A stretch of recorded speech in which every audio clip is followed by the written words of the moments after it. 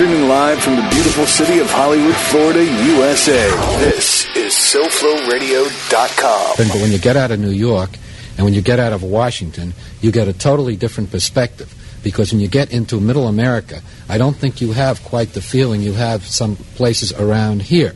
You've got an intense dislike for communism and what it stands for, and you have a good deal of admiration for Senator McCarthy as a man who had the guts and the courage to stand up to this, to expose it, and to take the punishment that goes with that. What's your reaction to that, Gordon? Well, the man who had the guts and the courage. To stand up to communism, well, it was my impression that he was sort of a rogue senator who might just as easily have wanted to conquer Panama. I mean, you know, they look for issues, these people. Communism was not a very serious issue then internally. It never has been in the United States. But it's something that you can get people overexcited. And I don't think that his contribution ever had any affirmative side. And I think the negative, the very fact that an adjective has been coined, McCarthyism, which means that you make a reckless and malicious charge against somebody which you then cannot substantiate, this is going into the language. And I think that if he represents anything, it is a cautionary tale.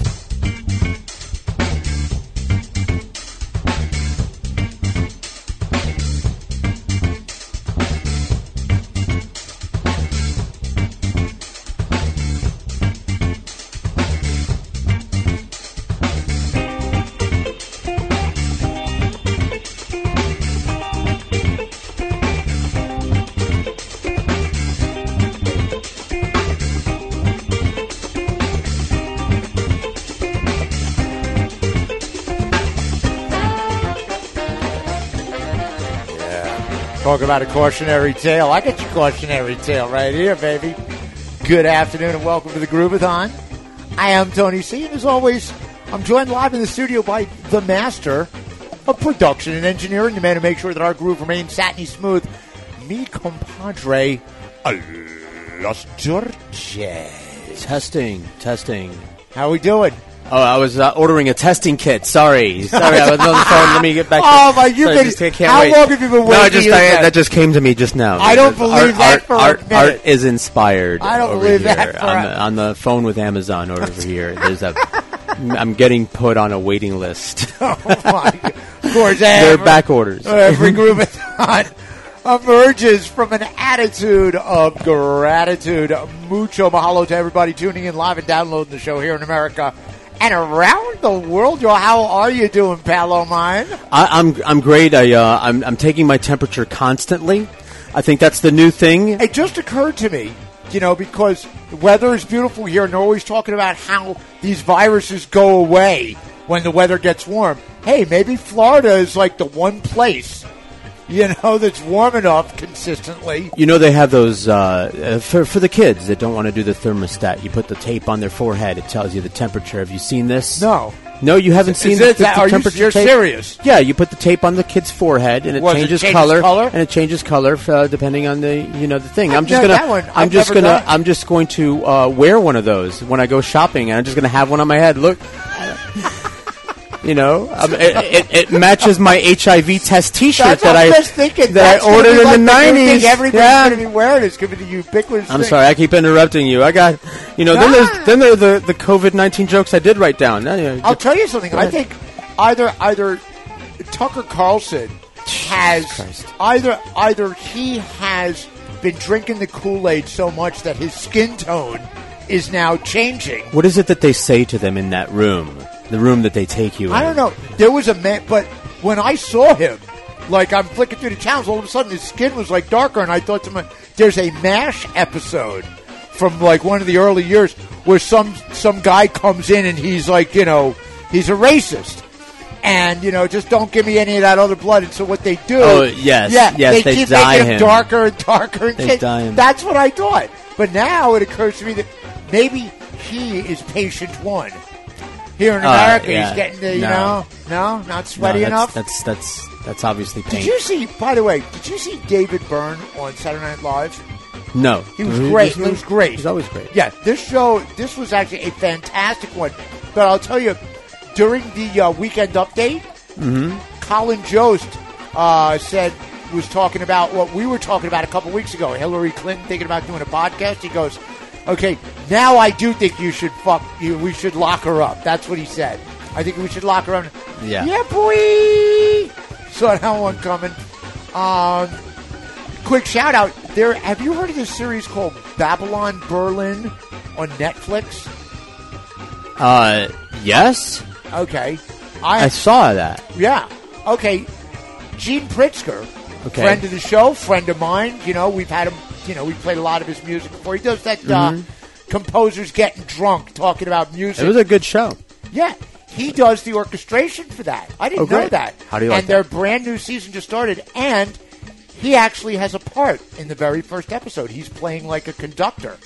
God, I got to watch the first season all over again to remember that, So shout out to Gene. Good job there, man. We, getting fans of the show in all media. We're going to take over. Howard Stern, you're done, pal. Right here. We are going to be the new kings of all media. Right on. Or not. I don't know. Not all media. The audio. Yeah. Right, yeah, we got rid of the video. I hate that webcam. God, I feel so much better. I do, too. I can wear shorts. It's nice to be able to sit here, basically. Just lean back, not worried about being in the camera, in the shot. Yeah, with everything free and easy and able to flow, the wind. Audio only. It keeps you audio honest.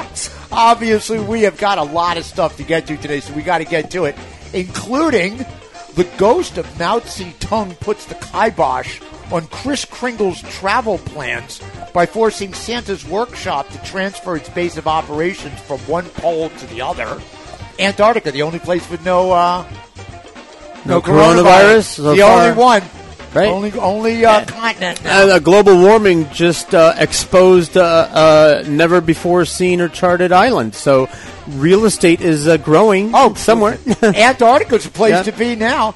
Let me see. Larry Kudlow sees a 4,000-point drop in the Dow as an opportunity to encourage retrofitting steel plants to make them capable of manufacturing face masks. After a month of caucus calamities and debate debacles, what lessons should the DNC take away after turning its constituency into an electoral cocked hat?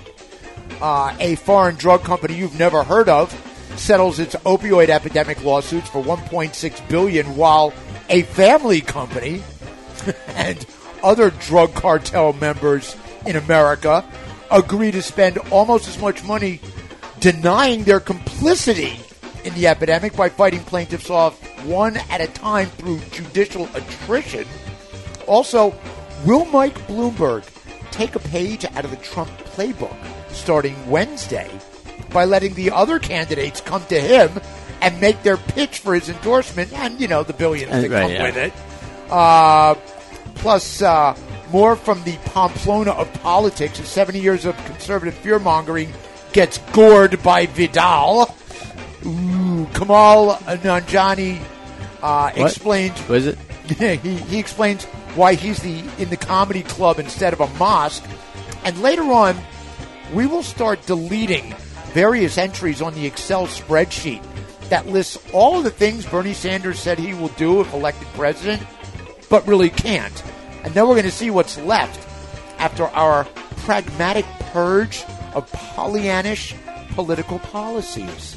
Hello. Of course, all of that is going to be drenched in the finest, most diverse groove anywhere on the air. It is just past 2 o'clock in the only Hollywood that really matters anymore. Yeah. Hollywood. Florida, that is. That means just past 9 a.m. on the Big Island. Aloha to my OV Ohana. Just past 7 at night, Dublin, Lytham, St. Anne, Lisbon, and the rest of Western Europe. And yeah, just past 9 p.m. in Istanbul, where the Colonel's kid has returned. And as a result, so has the groove. Yo, Gramps Master Flash, you ready to employ a 50-state campaign strategy? Only 2 cases of COVID-19 in the state of Florida. I mean, yes. Put your face mask on and saddle up. This is the Groovathon on SoFloRadio.com.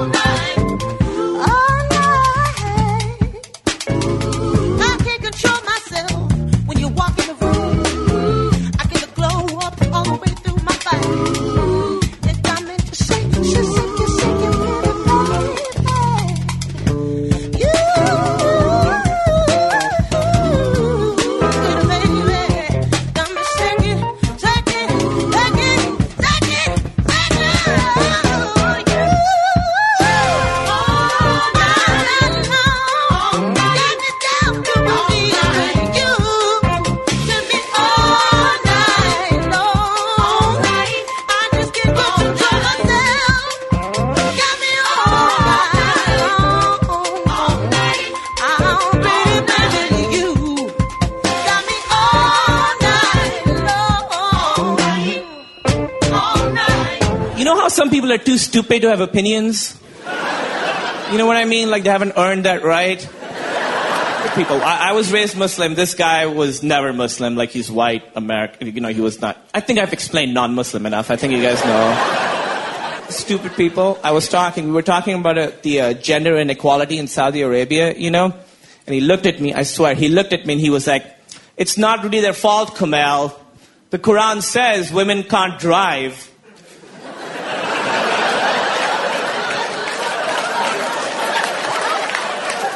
Pretty sure the Quran never said that. Because if the Quran had said that 1,400 years ago, I would be at the mosque right now. And so would all of you. If 1,400 years ago, the Quran was like, someday there will be a metallic box that will carry you everywhere and you'll have a thing to control it and you'll have 4 wheels and you put gas in it, tell you how fast you're going, and women shouldn't drive it. I will be like, I know 2 things for sure. Islam is the one true religion and women shouldn't drive.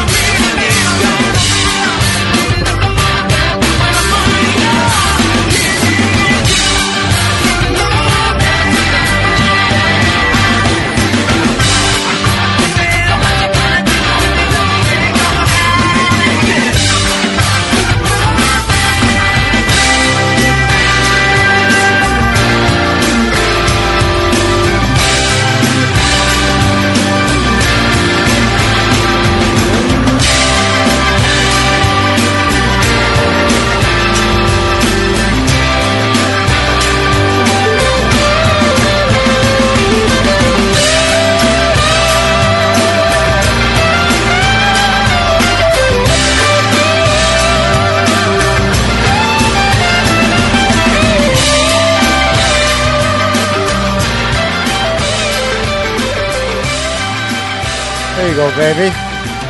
Rock and roll. There's no rock and roll anymore. Fuck you! Magpie Salute. Doesn't really matter. That is from High Water 2. The first one was High Water 1. High Water 2 just came out last year. Of course, that's the Black Crowes, after band, I guess. The spin-off band right there. Magpie Salute. Before that, Robert Palmer, Every Kind of People from Double Fun. That song was actually written. We were talking about various songs. What was it? I Like Wires.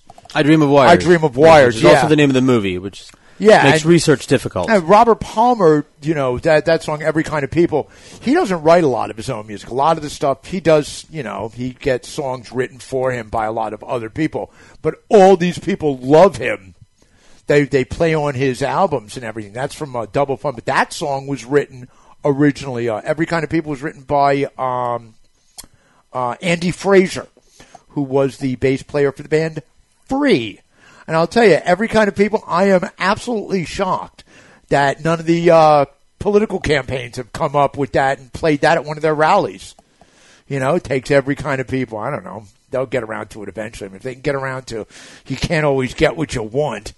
I can't believe the Stones haven't, done something about that, about Trump playing that. Before that, Little Barry. Song's called Tip It Over from King of Waves, came out in 2010. That's their third album. It's the head of the band's kid named Barry Cottigan. He's the guitarist and singer. And the drummer in that is Virgil Howe, who is the son of Steve Howe, the guitar player from Yes. So there's some good rock and roll lineage there. Before that, Come On Johnny, yeah. Women Shouldn't Drive. It's in the Quran. I thought that was pretty funny. Before that, Scary Pockets. It's the cover of AC/DC's You Shook Me All Night Long. This one is with Judith Hill. Scary Pockets is a band. It's basically like these guys. They're like this funk band. And what they do is they pick songs out and they do these funky covers of them. And they're great. I've got a whole bunch of them. But this one features Judith Hill. And a couple of shows ago, I played Scary Goldings, which is like a separate part of the band. All right. Okay. And so, but these guys, they're all over the place. It's good music. It's, they're all over the place, which I love, but they do some great covers. They've got there was one, it was a Michael Jackson song they do a cover of as well that's just phenomenal, but it's just cool the way they do these things. And that one, You Shook Me All Night Long with Scary Pockets, just really good. Before that, Public Enemy, What Side You On from Music and Our Mess Age. Came out in 94. And kicking off the set, there they are, even more Greta Van Fleetish than they had been originally. When the Curtain Falls, Anthem of the Peaceful Army came out 2018. That's literally their first full-length album. All right. They had a couple of EPs. We played them back in 2017, like in the fall of 2017, when nobody had heard of them. And now they're everywhere. It's a Greta Van Fleet world, and we're just trying to be a little bit of a part of it. So I wrote an entire thing about Greta Van Fleet. If you know me, you can go onto my Facebook page. You'll see it there. It's how I think they can, how they give me hope for the world and for our nation. For our nation. Good. Yes, we need hope. Absolutely, man. Well, that's what, everybody's like, oh, they're ripping off Zeppelin. Okay. You know what? Would you rather? They're inspired. Right, but that's what I said. They're, would you rather they were garnering their inspiration from Milli Vanilli? The ripoff, right. Here's my rules on stuff like that, because it's a controversial point that you bring up there, young Tony, and that is if it's at the time, like if somebody sounded like Led Zeppelin at the time that Led Zeppelin was doing that, that's a ripoff. Right. All right?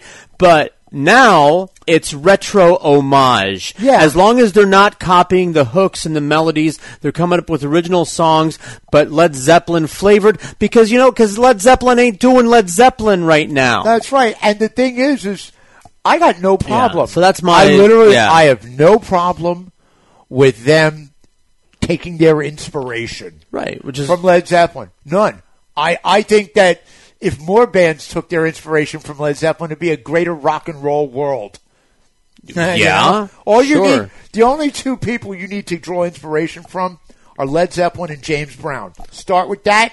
Okay. You're done. I'll throw in Chuck Berry for fun. That's okay. I got no problem with Chuck that. Berry's always fun. You can't leave him out of the party. No. So what caught my eye recently, this one, I couldn't help myself with this.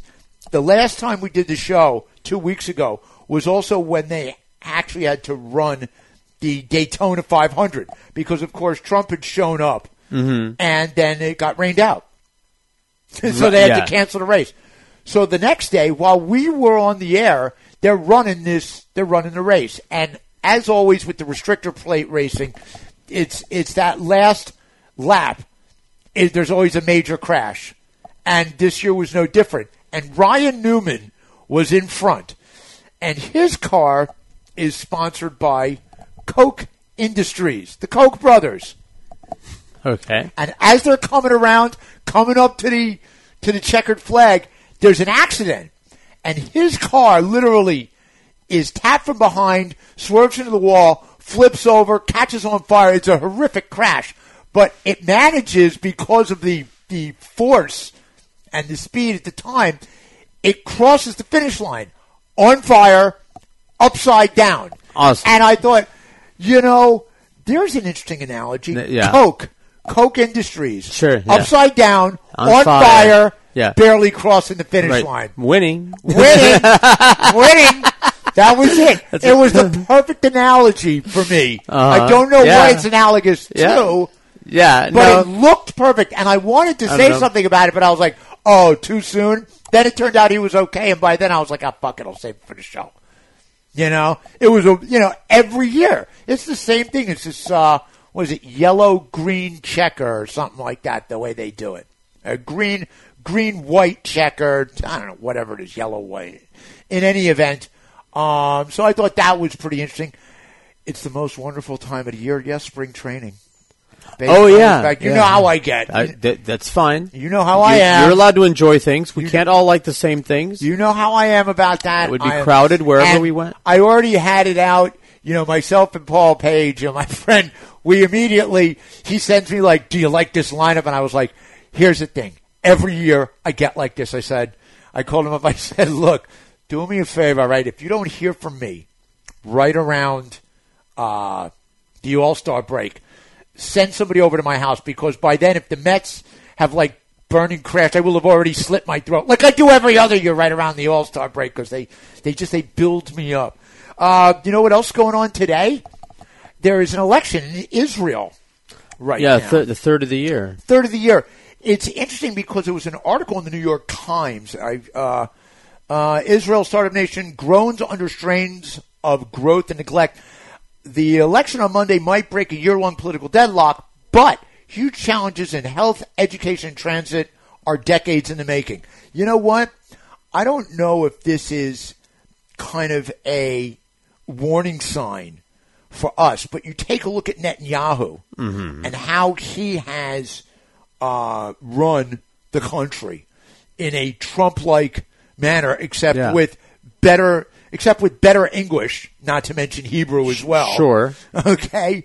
Right. But basically, he has done, to a certain degree, a lot of what Trump is doing, which is a lot of nationalism without actually taking care of the intricacies and the details that help the nation. Right. And while being corrupt all the while. And being corrupt all the while. It's a small place. They got 10 million people and no public transportation. So everybody sits around in traffic all day. That was, I have friends and friends of the family who spend time in Israel. And that was the big complaint from June. My mom's very old friend of my mom. She's like, traffic is just murder. She's like, it's unbelievable now. It's the size of New Jersey. Mm-hmm. Okay. And no buses. Yeah, exactly. And without, they've got the shore, but it's not like the Jersey Shore where it's like here in Miami where you've got the causeway. Everything is right there. So it's just traffic at the yin-yang. A company called Mallinckrodt, which is a pharmaceutical company, but it's one of these European conglomerate, like Norvitas, whatever that company, Norvitas. Yeah, I don't know. They're one of these norovirus. Norovirus. But they reached a $1.6 billion settlement over the opioid crisis, and it's with 47 different states, I guess, at this point, and attorneys general, and they decided that they would take this. But all the other companies aren't. They're not settling. They're waiting around. They're going to battle it out in the courts. And, this is Johnson & Johnson's thing. They will fight to the bitter end. The family company, and, it's a European company, and what they did is they're going to take that particular portion of the company, split it off, file for Chapter 11, $300 million, immediate payment, and then over the course of the next 8 years, they're going to be doing hundreds of millions each year, and it's going to go to, treatment and this, that, and the other thing and whatnot. I want to know, I'm curious as to, I said this before about Johnson & Johnson. How much money did they make versus how much money are they going to pay out? Mm-hmm. Is this basically the cost of doing business? It's the cost of doing business. You get sued. Fuck it. Yeah. As long as we make more than we have to pay out, right? There's profit. Profit to us, profit to our shareholders. Although Johnson & Johnson, it's just profit to them because they're a family company. Mm-hmm. They're a family cartel company. That's right. You sued. Yeah. Coronavirus news. You want to get this out of the way because band names? Yeah. Oh yeah. I couldn't help myself with things like. First of all, the first band name that came to mind was a real band. Okay. Yeah. Except you're gonna have to change it because Fresh Air. I just don't think so. Yeah. No. Not so much anymore. Yeah. Not anymore. But I heard that one of the sadder things that I've heard is that apparently Corona beer is taking some sales hits. I've now seen they have a new ad campaign. Yeah. I just saw that. But I think that they should take heart. I mean, after all, AIDS Diet Chews is still going strong. Tylenol didn't seem to have a problem. No, the joke is it destroyed the AIDS Diet Chews. They went out of business. So hey, Corona, nice knowing you. On the bright side, the beer sucks. So well. Do you know what? Their ads were great. What we really need now is Coronavirus Light. Oh! I think that what they should do to bolster sales and promote the image is have some less infectious, great taste. Right. Less infectious, great taste. They should, for promotional purposes, they should have sponsor a lot of Corona beer cruises. Oh, absolutely. To Mexico. To Mexico, or to China. To China, that would be good. On the Yangtze River. Enjoy the Coronavirus. What is it? Princess Cruise. The Princess Coronavirus Cruise on the Yangtze. There are a lot of Chinese communities on the coastal cities of the West Coast. Well, like practically every coastal city has a Chinatown of some sort. Oh, right? Please, yeah. So that'd be a wonderful Vancouver. That would be a wonderful cruise. We'll stop at all the Chinatowns cities. I was thinking to myself, who was way ahead of the game on this one? The band Disturbed with Down with the Sickness. Yes. Oh, please. There is. You don't have to make up. That one's pret-a-porter, baby. I kept trying the Toad the Wet Sprocket, Toad the Wet Market. There's a joke. It's got to be in there. I was thinking, for movies, there's a My Dinner with Andre. There's a My Dinner with Malthus for Malthusian, the destruction of that. Wuhan Pride worldwide, baby. I literally just can't help myself. The market drops 4,000 points, and Larry Kudlow, who is, the economic advisor or whatever, used to be on Fox. This is the guy, that literally got the 2008, crash completely and utterly wrong. He was 100% wrong on it. Didn't see it coming when it started to happen. Didn't know how it was going on. Even afterwards, he couldn't pinpoint it. Now, of course, he's, perfectly suited for Trump. And he was like, this is a good buying opportunity. It's a good buying opportunity. Yeah, well, of course. Purell, for all my friends, the Purell market and the face mask market. Here's my question. Mm-hmm. Price gouging. Sure. Purell price gouging, face mask price gouging. Yeah, no, it's not going to help. Yeah. There's also, there's there's a whole new. There it is. The big jar. Size. The big jar of hand sanitizer. No expense. Oh, absolutely. Oh, yummy. There we go. How much alcohol is Let me get here? some of that. Oh, that's nice. It's cool to the touch, baby. Cool to the touch. Kills 99.9% of coronavirus. This entire thing, you're saying, we're working on it. Gives a whole new meaning to the term race for the cure. Okay? And I'll tell you something. As far as Kudlow and all, the markets dropped 4,000 points. Now, today they're up like 600-700 points already, the Dow Jones. Okay? But I talked about this months ago, last year, and I was saying all the, there's the expression, the best time to fix the roof is when the sun is shining. Mm-hmm. Okay? Right. We kept dropping interest rates because Donald Trump wanted to keep the market artificially propped up. Mm-hmm. And it's worked, except now interest rates are incredibly low. And I said, what's going to happen when you actually need to do that to fix a legitimate problem in the market? Well, we're there, and they're going to do it. They're going to drop interest rates, and it's the stupidest thing ever because you're supposed to do that as a correction to the market. But this isn't a market that needs to be corrected through finances. It's a market that won't get better if you drop interest rates. This is about supply chain. This is about, this is about China manufacturing 80% of all of the toys in the world. Mm-hmm. Cancel Christmas. Christmas is canceled. We're done. Santa's workshop closed, quarantined until further notice. Your spoiled-ass kid can be happy with a candied apple like we were. And Not even. Yeah. That's it, baby. Just a fucking hula hoop. I know. You know? Just tire with a stick. Oh, they make the tire too. That's exactly it. 80% of the world's toys come from there. And the supply chain problems, and I'm thinking to myself, who's going to be the one that's going to start firing up the factories, turning all of those empty factories into, I don't know, whatever the new hot toy is supposed to be, because they already know. Right now, they're already prepping for it. This is when they do that. Okay? Somebody's got to start making it. Okay? Apparently, the commies have finally figured out a way to get rid of Christmas.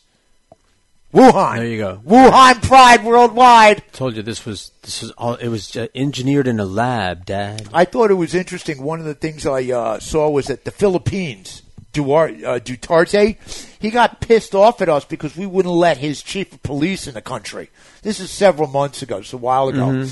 And, he's a guy that these are the people that basically go around and kill people. Is this that homo-killing chief of police? Homo-killing drug user. He's just the drugs. The drugs are the big thing for him. Right. Yeah. And so, we got a lot of drug-using homos over here. Yeah, they denied a visa to this guy, to Duterte's chief of police.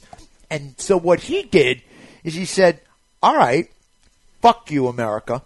And he started courting the Chinese, who are now they started building a city on the land where the USA's largest foreign military base in the entire world used to be. Used to be. Now the Chinese are swooping on in and saying, hey, we'll do that for you. Excuse me, Mr. Duterte. Oops. Yeah. Boy, it seemed good back then.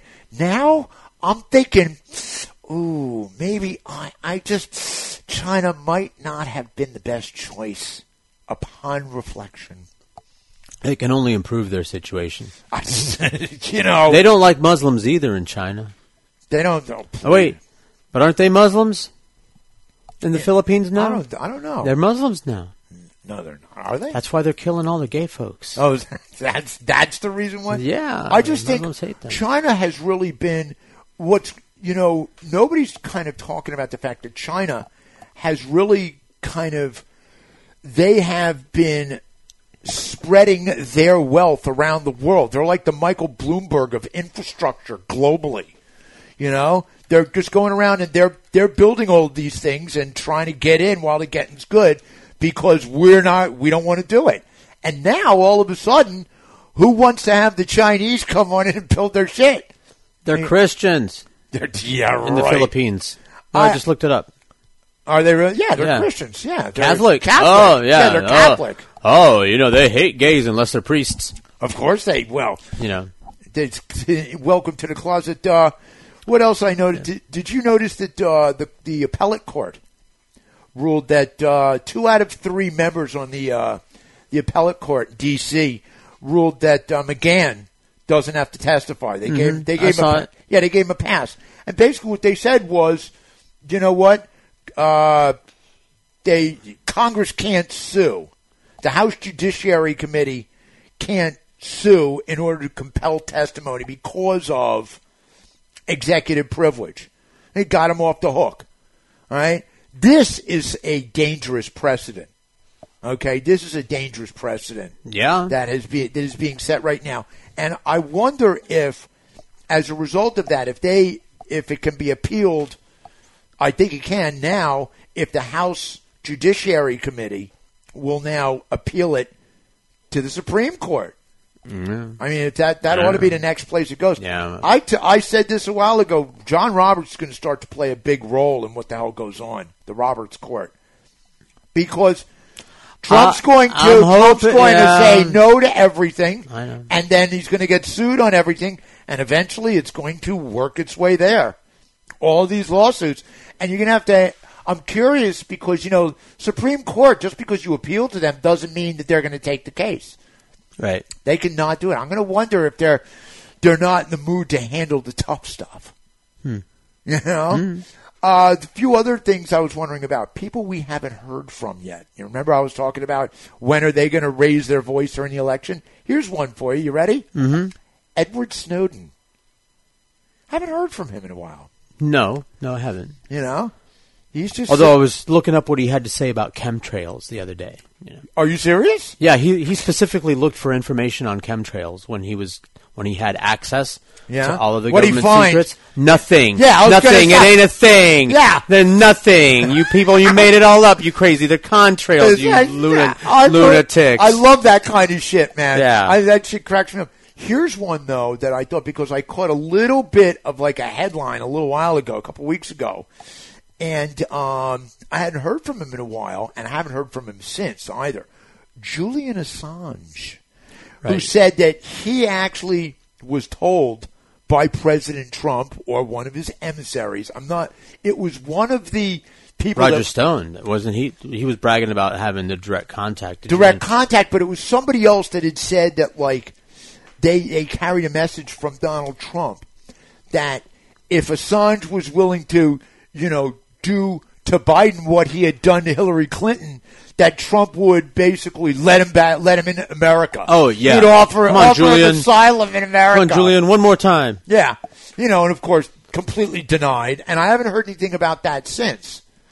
So, no, I don't think he doesn't have the power he used to have, does he, Julian? I guess not. No, you would. A shell of a man. Is he still in the Paraguayan? Or no. Where is he now? I don't know. I thought he went to England. That's all right, Wiki. I'm not sure where he is. I thought he was still holed up in an embassy. Where in the world is Carmen Sandiego? Yeah, he was. Yeah, but he was holed up in an embassy. He got kicked out of there. Skateboarding around. He got kicked out of there for throwing the balls. He wore out his welcome fast. Wherever he is now, I'm curious as to when he's going to. When WikiLeaks is going to start happening up again. You got that? You figuring this one out for me, where he is these days? Who knows? I will say this, as I pointed out on the last show with all the polls and everything, it's the most Kornacki time. He's in prison. Of the year. Oh, he is? Yeah. Where? I'm looking. Jeez.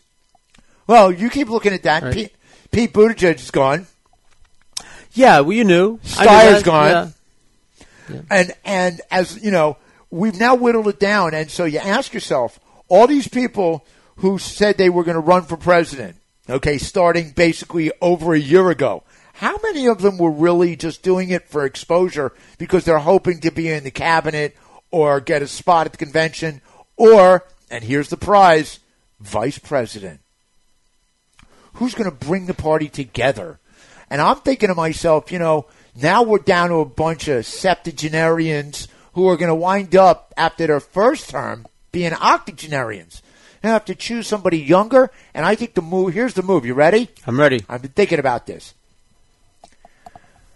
One of these guys, whoever it is, okay, any one of these people, choose somebody who's in their 50s or 40s, and after you get in office, once you're coming up on the re-election, so you know what? I'm not running for president again. I'm supporting my vice president. Okay? We need young blood in here. We've got it started. We need young blood.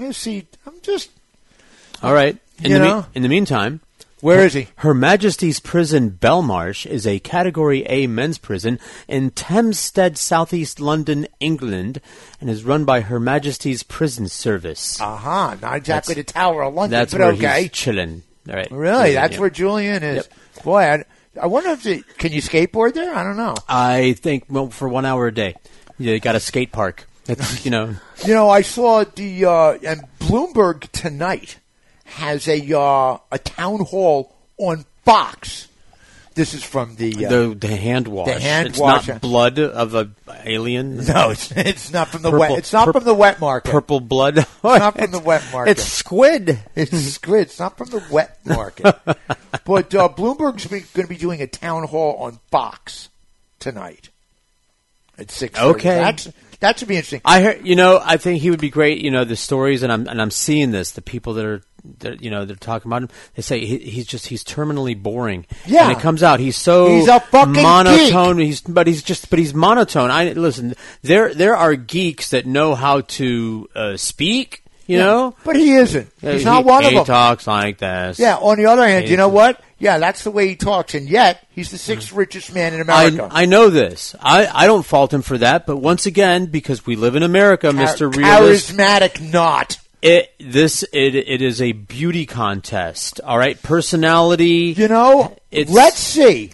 Let's see if it is. All right. Let's see if it is. Okay. I think that. I'm rooting for any of them. Yeah, right. Yes. Cardboard cutout, toaster oven. Whoever it is. Right, fill in the blank. If I were in the debates, that would be my shtick on the debates. It'd be like, hey, we're all good. We're all good. That's what Buttigieg said. He goes, I will support it. And to Bloomberg's credit, he's like, I'll get behind whoever it is.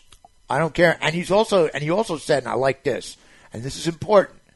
He's like, I'm going to throw a ton of money on the down ballot. Down ticket races, because that's really amen, critical. Brother. We're going to be talking about that later because Bernie Sanders says he can heroic. do all this stuff. It's like, really? Have you forgotten about the other branch of government? You mean in Fantasyland? You mean what? You mean the primary winner, the guy that you're on the next show you're gonna exactly. You'd be getting all behind guy. Of course, yeah. Look, okay, I know. Listen, I held my nose for Hillary. Yeah. All right. So I'm not used to this. Yeah. I'm used to this. The Democrats or whoever, or the field, whatever, the forces, the mechanism, the machine, spitting out somebody I don't like. And they're going, and the panic structure in there is huge. All right, I got headlines out the yin yang. Bloomberg at some point, I was thinking to myself, why don't you just give $100 million to 2 or 3 other candidates on the condition that they're not allowed to badmouth each other and say, go for it. It's sad that they would have to be blackmailed into being civil, but yeah, sure. Great idea. I think that MSNBC in particular should be ashamed of itself for how they're promoting this. I mean, it's like WrestleMania. Well, I've always said this about MSNBC, just like I say about the Democratic Party. I've called them Republican light for a long time now. It's not just that. It's the excitement. And they just ran MSNBC. It down. It's all about the contest. It's not anti-establishment. It's corporate. What corporate feels your left-wing dialogue should sound like. Yes, that's MSNBC. Sure.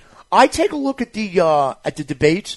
There is nothing that I think is a worse visual than a bunch of 70-year-olds standing there talking over each other and all raising their hands simultaneously. Yeah, it's silly. Bernie Sanders, he's like the most excited kid in class. Yeah. Every debate, they're all standing there raising their hands. I know.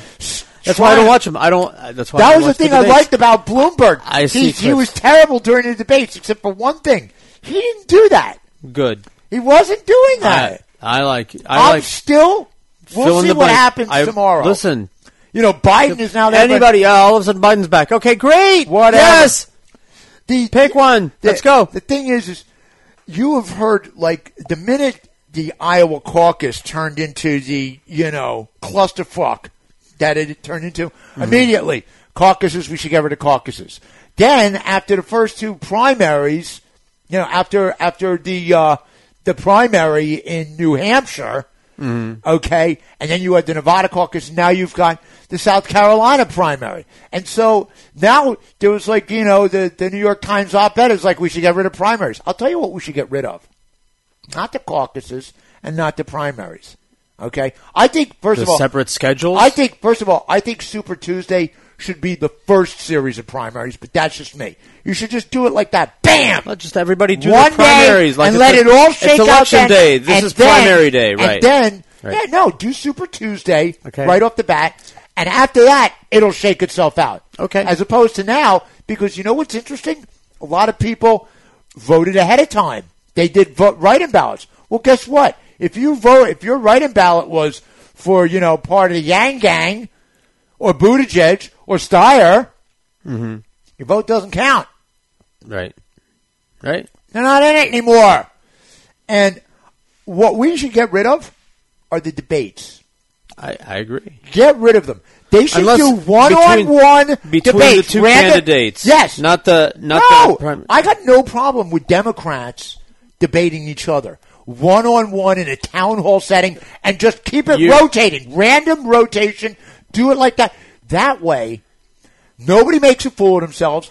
Everybody gets to say their piece, and you can each have them as a rotation over the course of 2 months. Every week, you'll have 2 different debates, and then the next week, nobody debates the same person twice. And you keep going like that. I don't want to contribute to the. I don't want to contribute to this acknowledgement of the two-party system. I don't want to feel like. Yeah. I mean, it's I feel like just like the conversation is how to make the best of this horrible idea called a two-party system. Because I resent them. I resent the Republican Party. I resent the Democratic Party. They aren't branches of the government. They are clubs. And fuck them. I hate that. This is still not democracy. Boy network. This Meet is the still new boss, same as the old boss. Still not democracy. You've still got these two clubs. Well, playing we're not yet. You know what? Themselves. And neither is America. It didn't start out that way. It didn't start out that way.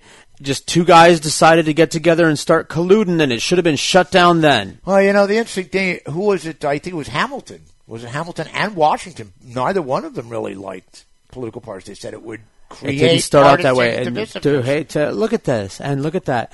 They're right. Because it's because if that's not the problem. Money is the fact that money brought out the parties. You're allowed to have different ideologies, different policy initiatives, different ways that you think things should be fixed, things should be done. The problem is when money infests that, that it's the money's idea, not the politicians, not the people's ideas. Those are two different things. That's the primary problem, but it's still this notion that if I get elected to Congress, all right, and I want to do something, it's gotta fit into my party's policy. Oh yeah. And if so there's no chance for bilateralism. There's no chance for I want to advance this thing, this idea based on the merits of it. It's not right or left. It's just it's correct. It's good idea. That's oh no. It's got to fit somebody's something and fuck it. No, see, that's the thing though. Those ideas still exist and they still get put forward. The problem is now that the partisanship is so intense that those ideas don't get bilateral support the way they used to. But if you used to be able to do that. You speak to people like you read some of the biographies of people like Tip O'Neill. Yeah. Who literally had to deal with Reagan. And he had to deal with that. He had to deal with a hostile, environment for Democrats for a long period of time. And yet managed after work to sit down, have a couple of cocktails, and say, here's a problem we need to do. Can I get you to sign on with this? Yes, you can. This one's good for everybody. And leave the partisanship to some other thing. Now, you can't even do that. The act of being conciliatory, for the purpose of genuine progress that would improve the lives of the vast majority of Americans has taken second place to winning. Okay. Yes. And I always keep saying you can't govern if you don't win. I wish it wasn't the case. Okay. Yeah. I wish that wasn't the case. I wish a lot of things. But unfortunately it is. I'll tell you something interesting here in Florida. In the last ballot initiative in 2018, they said, 1.4 million ex-felons should be allowed to vote. And, of course, immediately the Florida House and, the Florida government, put a whole bunch of ways in there to make it so that they can't, even though it passed. Right. It had more than 60% across the board. So now it's going through the courts.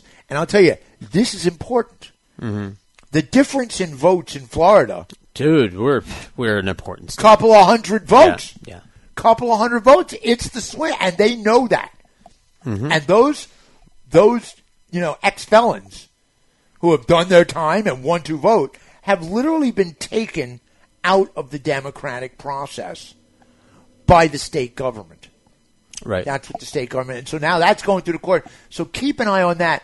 I thought before we get back to some groove and then go on later to talk about Bernie Sanders, and all these things. And this is some pretty interesting stuff. But I've got the op-eds from the New York Times.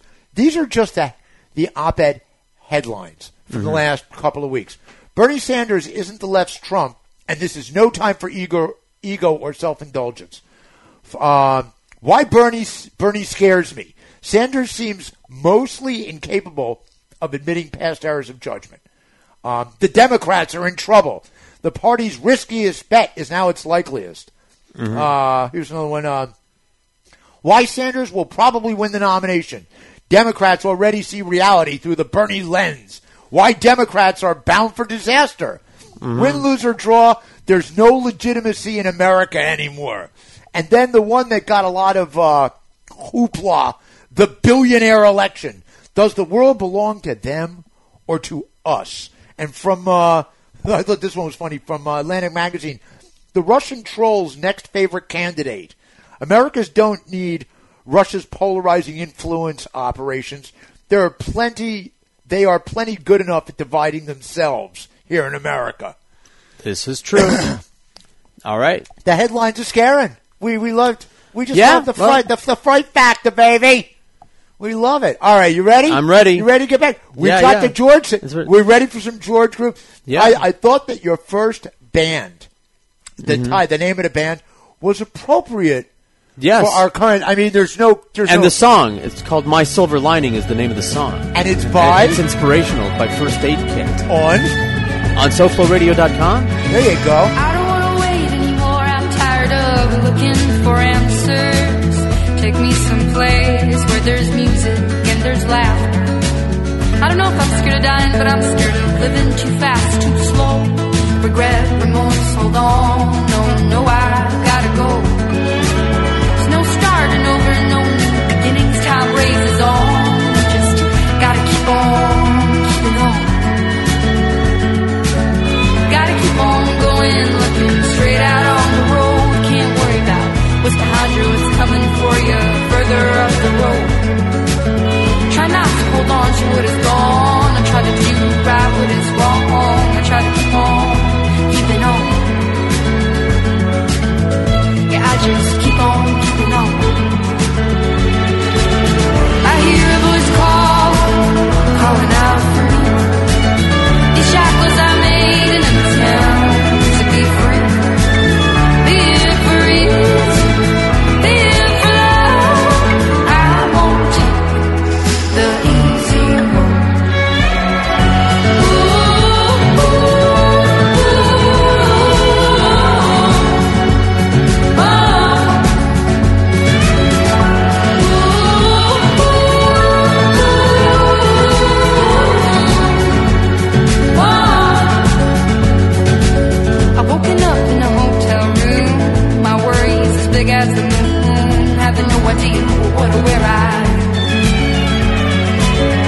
Nothing good comes with the bad. The song's never just sad. There's hope, there's a silver lining.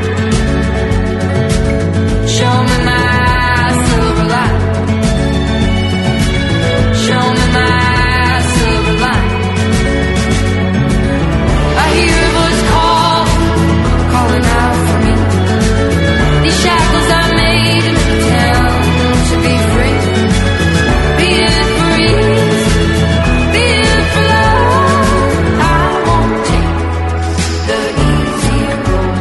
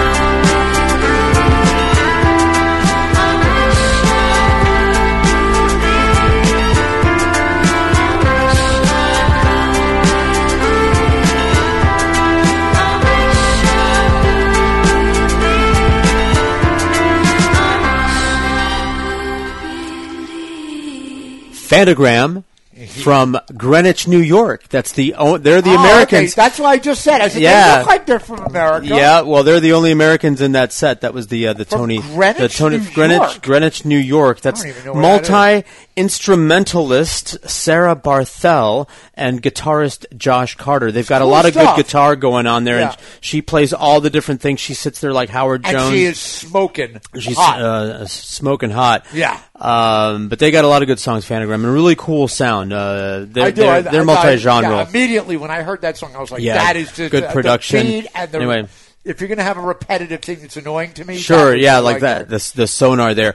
They've got a song. I don't know if it's too slow for the Groovathon, but it's somebody else's remix of a song of theirs that I didn't like, and it's called a reimagining. And I'm like, oh, they fixed it. They totally fixed it. They took out the annoying thing that they were doing. Every once in a while, you'll find a cover that's better than the original because they figured out what was wrong with the original and do it up right. So I like starting us off. We had First Aid Kit. That name doesn't sound like what they should sound like. They don't look like what they should look like. You're telling me they're from Britain. They're from Sweden, motherfucker. Those are Swedish girls. Yo, I got Swedish shit coming up later. That is perfect. Yeah. Perfect. Yeah.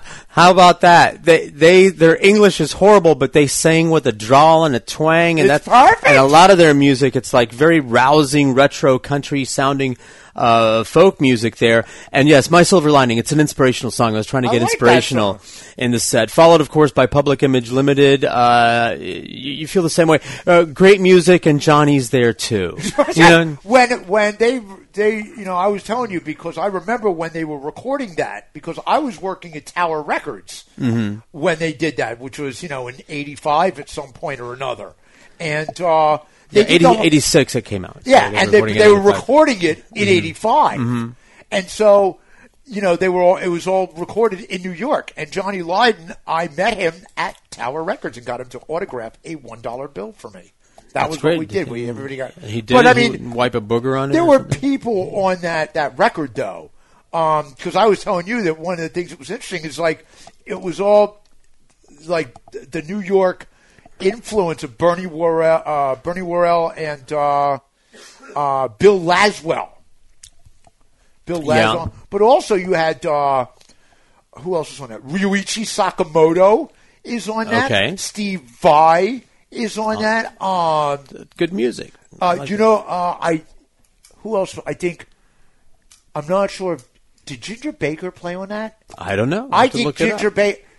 We have Wiki now. We don't have to go to the music store and read up old billboards. Well, while you look it up, I'll tell you about one of my favorite one-hit wonders. Ah, yeah. We love it. Red Rider from Toronto, Canada. Yeah, American. Yeah, Canada's like, for me it's like England is the wellspring of the four-piece rock band, even though they're not. Red Rider is not. They got synthesizers. They got the other steel guitar in the set there, the electric steel guitar that solo featured is there. Ginger Baker. Yeah, you're right.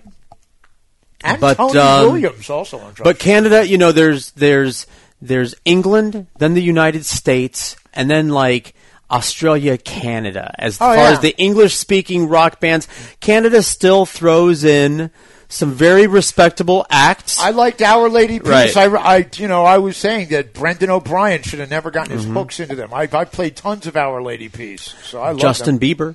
Bieber. Setting the world on fire right now. Dion. He's setting some new records. That's right. Is he really? Yeah. Is Justin Bieber on the like the Y100 thing?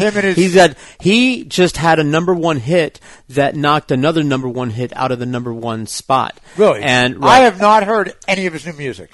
His producer, the producer that produced that and I'm fine music, with that. Just so it's all over the place, but it's for 12-year-old girls. Right, exactly. Well, to his credit, he's an actual musician. He actually, yeah. He might not like the genre, and neither do I, but he can play he was a prodigy. That's how he got discovered. He was playing every instrument. And then at some point or another, he decided tattoos and whatnot. Hey, it's a product. Listen, Dad, we had cheesy shit in our day too. Yeah, all right. We had the Red River, the Lunatic Fringe. It took me a minute. I had to scroll through my head, but then I remembered Vision Quest. The movie Vision Quest. Yeah. So. But that was filmed in Spokane, Washington, my favorite shopping mall. Oh, yeah. That's a joke. In Libby, Montana, we would that was the punchline of a joke. We would say, "So what's the funnest place in Libby?" And we would say Spokane, because that 3.5 hour drive to get the nearest bigger city, really significantly bigger, was Spokane. 3.5 hour drive to get there. Oh, there you go. So yeah, and then Phantogram ended the set. But the Lunatic Fringe, the reason that I played that and I was inspired the last show is because Neil, rest in peace, when he was still alive, he would talk of the teabaggers and everything. He would say of them, and this people that are now the mainstream of the Republican Party, he would call them the Lunatic Fringe. Which they are. These people, we used to laugh at these people. They used to be afraid to show their faces in the daylight. Right. And he was saying then, what we need to be saying now is that they need to be shouted back into the cave. And I'll tell you this: talking about with the Bernie thing, Kelly or whatever, is the reaction to an action. Now you're getting the Lunatic Fringe from the other side. Sure, yeah, they were just marginalized groups for years. They were marginalized. There you go. They're just marginalized. So anyway, I got that. High pride worldwide. So I got that thing queued up. Did you want me to? Well, here's the thing. Bernie Sanders is literally. I wrote down the Bernie identity. Mm-hmm. Okay, but what really kind of got me wiggy was a week ago Saturday when they had the Nevada caucus. That night, when the results were coming in and he was, kicking some ass, all right, he gave a speech in San Antonio, Texas. And I watched it as it was taking place live. And I immediately thought to myself that this is going to be the speech that will absolutely come back to haunt him. Okay? And him specifically, and the Democrats in general, and perhaps our nation citizenry, writ large. But he said, we are bringing our people together. That was one of the lines in there. And he said that at the beginning of the speech. Now, I've got a clip here from the very end of the speech. It was like a 20-minute, basically it was a rally. He was doing a rally. And that's another thing. It's like, I think about the term rally. I think about these things and they, I agree. I understand. I don't like our whole process, man. I don't. It goes on forever. You go to other countries, and the election process is a month or two. There should be a mailer, a We're booklet already with talking the candidates, about 2024. with their positions, their resume. Absolutely. But at the end of this speech in San Antonio, you got the clip queued up? Yeah. This is what he said. As a United States Senator, I do understand the power of the corporate elite and the 1%.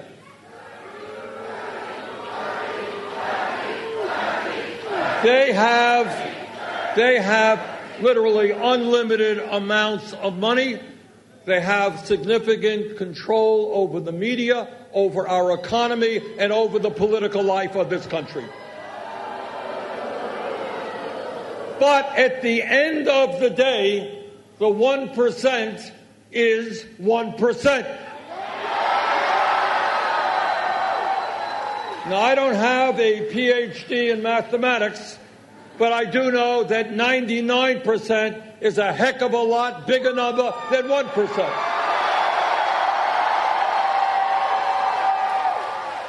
So what this campaign is about is understanding that if we do not allow Trump to divide us up by the color of our skin or where we were born or our religion or our sexual orientation, if we stand together, if we fight for an agenda that works for working families and the middle class, if we get involved in the political process, if we stand for justice, if we stand for compassion, if we understand that we are all in this together, that my family has to care about your family cares about my family. Brothers and sisters, if we stand together, we will not only defeat Trump, we will transform this country and create a government and an economy that works for all of us, not wealthy campaign contributors. Thank you all very much.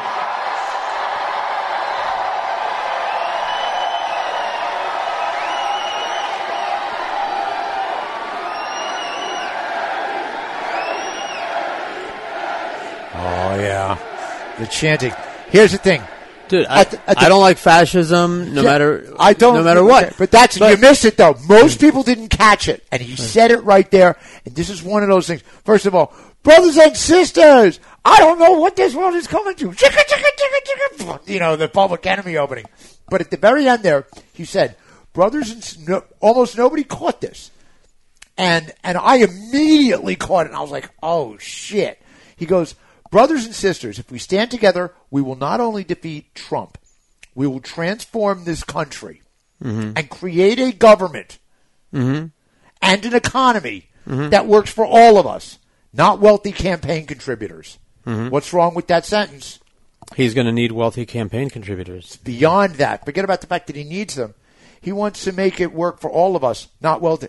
He doesn't want to make it work for all of us. He wants to make it work for all of us except wealthy campaign. He left out it should have been that works for all of us, not just wealthy. Okay, this is the problem, though. That it's another version that could have been better written, but it's the us and them thing.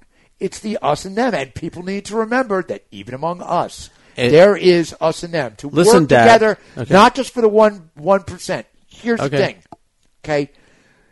People resent billionaires, okay? That's his big thing. Billionaires bad, rich people bad. Yeah, but that's Warren's thing, too. And it's an easy thing to...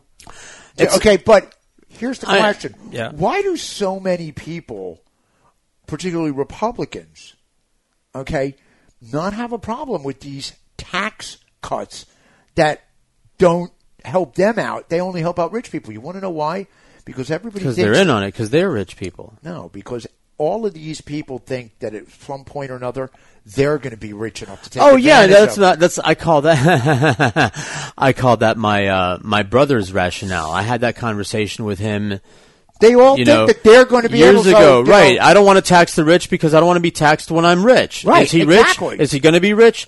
No. It's everybody in America is a temporarily embarrassed millionaire. Very good. I like that. Somebody else said that. That's a great line. Yeah. That's a very good line. The one I heard today was the what is it? It was like pole apocalypse or something. I think that could have been better written. First of all, second of all, this is like, I feel like I'm about to critique a food I personally don't like broccoli. Yeah, but all right. But he talks about how the media, they have so much. I don't disagree with. I think that there were a lot of generalities and platitudes and everything, which is what you get. Which is campaigning. Which is what you get in this process. But there wasn't anything that I disagreed with. Trump is using bigotry. This has been a Republican strategy, the Southern strategy that you railed on so much for the last show. So he's railing against the Southern strategy, which is right up your alley. But here's that was the end of the speech, though. Yeah. You ready? We're going to go through. These are the things that he said during the speech. Okay. We are going to raise the federal minimum wage to $15 an hour. Sounds great, doesn't it? Yeah. Yeah, except he's not. Right. He can't. Equal pay for equal work for women. I'm on board with that. Sure. Okay. Make it easier for workers to join unions. Uh-huh. I think that sounds good to me. Sure. Unless you happen to live in a right-to-work state. All right. Here's the thing. Like Florida. All of these things basically say, I'm just going to ignore states' rights, but that's okay. He goes, we're going to create. These are things he said we will do. We will do. We will do. Create millions of good-paying union jobs by rebuilding our crumbling infrastructure and building the 10 million units of low-income and affordable housing that this country desperately needs. Sounds great. Mm. I don't know, We are going to have high-quality, affordable, universal child care.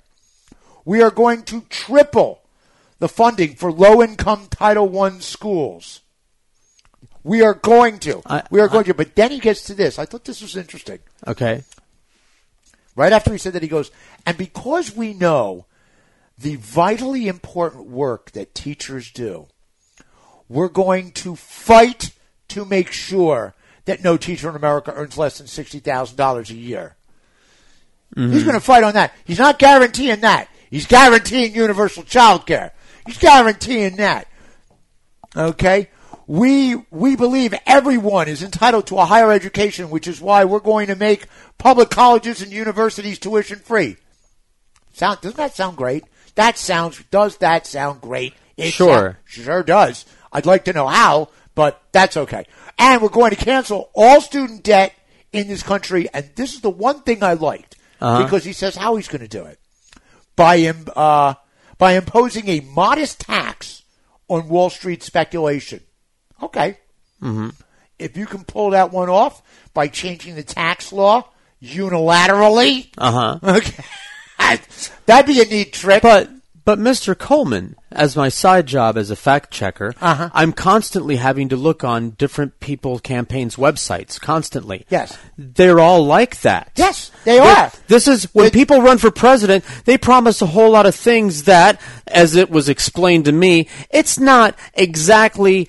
It is acknowledged by all of us that the president themselves and the office of the presidency does not grant one the power to wave a magic wand and make all of these things happen. Rather, they are representing the things that they are going to get behind and the legislation that they're going to encourage and pass as the leader of the party and with that agenda. That's what they're that's what they say, which is another part of the process that I don't like. Again, I feel like I'm defending a dish I don't like. Yeah. I don't like that cauliflower. I don't like that the process for since time immemorial. Well, we got more of these things. Okay. And together we're going to end the international embarrassment of the United States of America, our great country. I like the way he stuck that one in there. It's like he hates it. He seems to hate a lot about it. You know, I'm not saying that he doesn't. I don't want people to think that. I think, like myself, I love America. Right. Okay. He's been very good. I'm not even going to do the Godfather for, okay? I believe in America. I believe in America. You know, you had the courts of law, so you didn't need somebody like me, said Mitch McConnell. Anyway, go ahead. We're the only country on earth not to guarantee health care. In America, you should not go bankrupt because you're struggling with cancer. Right. I agree. Sure. Okay. And to me, under our administration, there's so much more. I'm sure there's so much more he's going to do. He's going to do it. You know what? I fail to see the point of this entire exercise. Under our administration, the American people will not pay as much. He's the nominee. Yeah, as in some cases. Why are you trash talking the nominee? Because I'm a pragmatist. You should be doing the opposite. Together, that is why, together, we are going to adopt the principles of the Green New Deal. Brothers and sisters, this is a moral issue. We have to leave our children a planet that's healthy. We are going to reform a broken and racist criminal justice system. We are going to end private systems and detention centers. And you love this one. We are going to end the war on drugs and legalize marijuana in every state in this country. And we are going to move forward to expunge the records of people arrested for marijuana. We are going to bring about fundamental reform to our immigration system. Together, we are going to end the demonization of undocumented undocumented in this country. And then he goes, on our first day in office. Our first day. Our. He does that. He says our. Yeah, just like Trump. Huh? No, he doesn't. Trump is all me. No, not when he's at his... No, watch his rallies. Watch his rallies. I know. Watch his rallies. It's all about us. I have to. We. That's what Hannity does. I know. We, the people. He's saying, no way out of... On our first day in office, through executive order... we will rescind all of Trump's racist immigration executive orders. Through executive order, We restore the legal status of 1.8 million young people and their parents eligible for DACA. We end a border policy which today allows federal agents to grab babies from the arms of their mothers, throw them into cages, and together, he goes, this is not what America is about. And together, we will do what the American people have wanted to do for years, and that is pass comprehensive immigration reform and a path towards citizenship. And then, after that, you know what he did? He went full-on DNC gun talking points. Oh, yeah. Mm-hmm. NRA is bad. We will have universal background checks on the gun show loophole and end the gun show loophole. We will do what the American people want, which is end the sale and distribution of assault weapons in this country. He said that. You're reading all of this stuff as if any of it was different from what's on all of the other candidates' campaign websites. We will codify Roe v. Wade and put it into law, and we will significantly expand funding for Planned Parenthood. I am failing to see the point. This is exactly what all of the other people are saying. They might be saying it a little bit differently, but this is all of the other Democratic candidates, which is why I think the debates are pointless. Yeah, but okay, but you said it yourself. It's a show, and his show says radical change. Okay, I like the ideas. I think that you shouldn't go broke because you got cancer. Right. I think health care is a right. I think that public schools and do you understand that? Schools, I think that, I don't know about free, but they should be, reasonably caught. It's moot. Yeah. Because he's going to be the candidate. Here's the thing, and this is of the problem I have with somebody like Bernie Sanders, is the people who support him have no concept of pragmatism, because while he says all of this, right now, Mitch McConnell is saying, yeah, okay. Sure. All right. Yeah, sure. Republicans in state houses all over the country are saying, really? Because I just took a look at the Constitution and it says you can't actually tell me how to do this. You can't tell me that I need to make unions more accessible. We took a vote in this state, and it was a mandate, and it says we're a right-to-work state. We took a vote in this state, and guess what? They didn't pass marijuana legalization. We took a vote in this state, and they said we like our health care. The people who support Bernie Sanders are rabid in a way that I think defies the pragmatic approach that somebody like Michael Bloomberg, who has been effective in certain things, the guns, sugar, ban smoking. He did all those things, and he's right about one thing, and I have said this for years and years and years, and I'll continue to say it. New York City is the harbinger of America and has been the harbinger for America writ large since 1654, pal. New York City used to be a manufacturing hub. That's how it got big. Sure. But in the 50s, when Puerto Ricans started flooding in, and they all came over, and they came over at the exact wrong time, because that was the exact moment in time when America realized that it had a whole country where it could build things. And so it started building things in other places where the property value was cheaper, where it was more, the economic geography of it was more profitable, because you were in the center of the country and you had a product that needed to be distributed to all points of it. And so the manufacturing sector went down to crapper over the next 15, 20 years, to the point where Ford had to say to New York City, get lost, go broke, you're broke. And it was international people that came in and said, you can't do that, it's too important. That's the only reason we got money out of Ford. New York City is a harbinger of stuff like this. And Michael Bloomberg in New York City, for all the fucked up shit he did, and he did. Mm-hmm. He did some fucked up shit. You think I like the fact that my beloved hometown, the place that really was the crystalline example of people, a place where people came to make and seek their fortunes, has been transformed into a place where people now come to spend their fortunes. Mm-hmm. They don't come there to make them. Right. They come there to spend them. I thought if you could make it there. You could make it anywhere. Yeah, but that's the thing. They're not making it there. Mm-hmm. They're making it some fucking place else. L.A. If you make it there, if you can spend it here, you'll spend it. It spends anywhere. Right. That's the thing. They're buying these 40. Okay, New York City is a harbinger of these things. Sugary drinks. Yeah. In Chile, I believe it's in Chile, they basically, what they did is they put in a law that says you have to put what's in every product. All these sugary drinks, their sales went down by like 20%. Mm-hmm. They're saying that in 10 years we're going to have that half this country is going to be technically obese.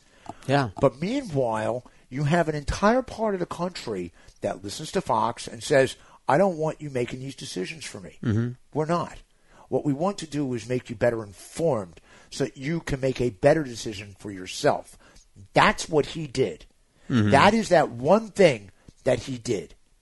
He said, we're going to put these things in place because in the long run, you can still do what you want, but it's going to be a little more difficult, and we're not going to have to pay the price for your obesity as much as we used to. We're not going to have to pay the price for your lung cancer the way that we traditionally do, for diabetes, for heart disease the way we have been. Because all these people, all this free health care that Bernie wants to give away, guess what? It's already there. It's called the ER, and we're already paying for it. Yeah, a lot. It's expensive. Right. But if he thinks he's going to walk in there and do these things, he's out of his mind. And the pragmatic part of me says, guess what?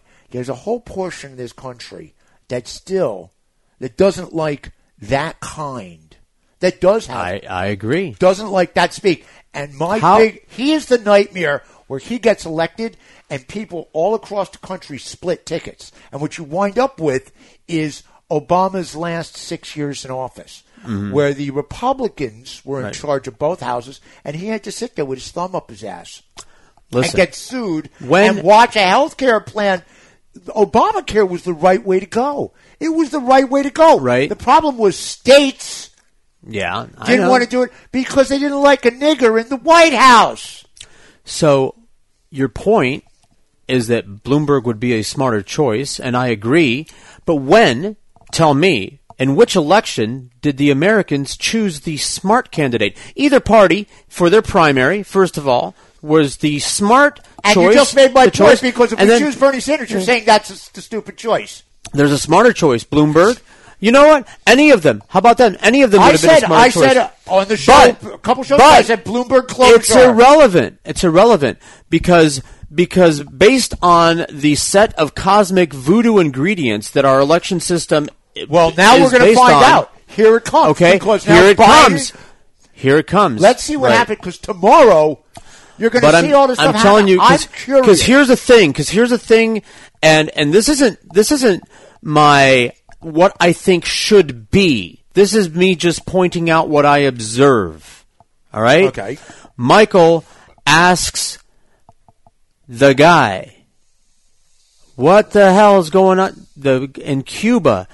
What's all the traffic about? Oh, they're stopping and searching somebody. And then the guy pulls the pin on a hand grenade and blows himself up and a couple cops. Right. And Michael realizes that they can win. Yes. They can win.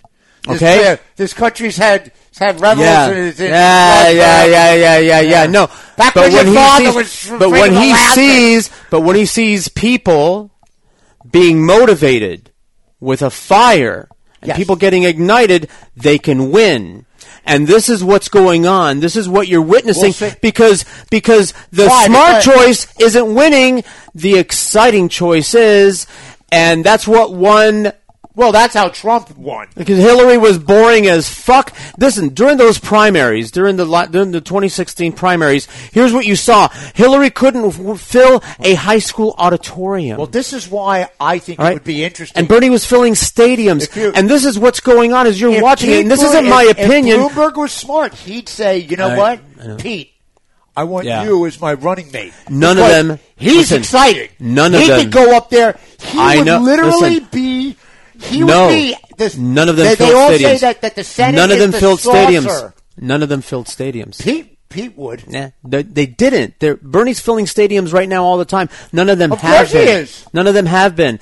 It's just this is what you're witnessing. He's going to be the candidate. So Trump, and look what we wound up with. My point is that we need to step back from the excitement factor and think about the reality, pragmatic. Listen. I live in a real world. I'd like to actually get some fucking shit done factor. Mr. Real World needs to acknowledge that that's going to be the candidate. I know. Okay? That's what Mr. Real World needs to do. Well, we'll see. They're already looking forward to the mosh pit in Milwaukee. This is going to be. I agree, and I'm worried about the down ticket, all of that stuff. He's the candidate. Yeah, it's going to be. Let's start figuring out how we're going to package that socialism. They're already talking about that. How do we package it? Yep. And there are a lot of there are a lot of members of Congress, first termers, who came in and defeated the Republican incumbent before them, and now they're worried they could be one-timers. They came in at 18, they're going to be gone in 20. Let's start working on that jingle. Socialism, that's for me. It ought to be for you. I don't like anybody who garners that kind of rabid, unrealistic that's too following. Bad. That's too bad because it is the reality of it. The business of America is business. Yes, that's right. Right. On the other hand, I heard that rhythm is our business. It is. Is rhythm our business? We're going to get back to I'll tell you what, our groove is our business. That's right. All right? That's But groove. if you're Gregory Hines, rhythm is your business on the Groovathon at SoFloRadio.com. Rhythm is my business. Rhythm is what I sell. Rhythm is my business. Business sure is swell. If you can do rhythm what you need, if you got rhythm, you're sure to succeed. Rhythm is my business. Rhythm is what I sell. Rhythm is my business. Rhythm is what I sell. Rhythm is my business. Business sure as well. If you're feeling blue, rhythm what you need. If you got rhythm, you don't read. Rhythm is my business. Rhythm is what I sell. Rhythm is my business. Rhythm is what I sell. Rhythm is my business. Business sure is swell. If you feel blue, rhythm what you need. If you got rhythm, you don't read. Rhythm is my business. Rhythm is what I sell. He's the drummer man in the band. He's the drummer man in the band. When he comes to the six boys and band all way hot mix.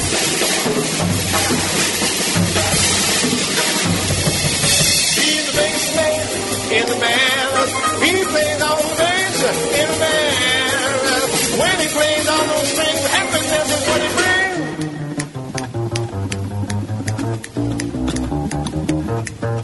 He's the trumpet man in the band. He's the trumpet man in the band. Well, he plays on the high notes and I think we're dying.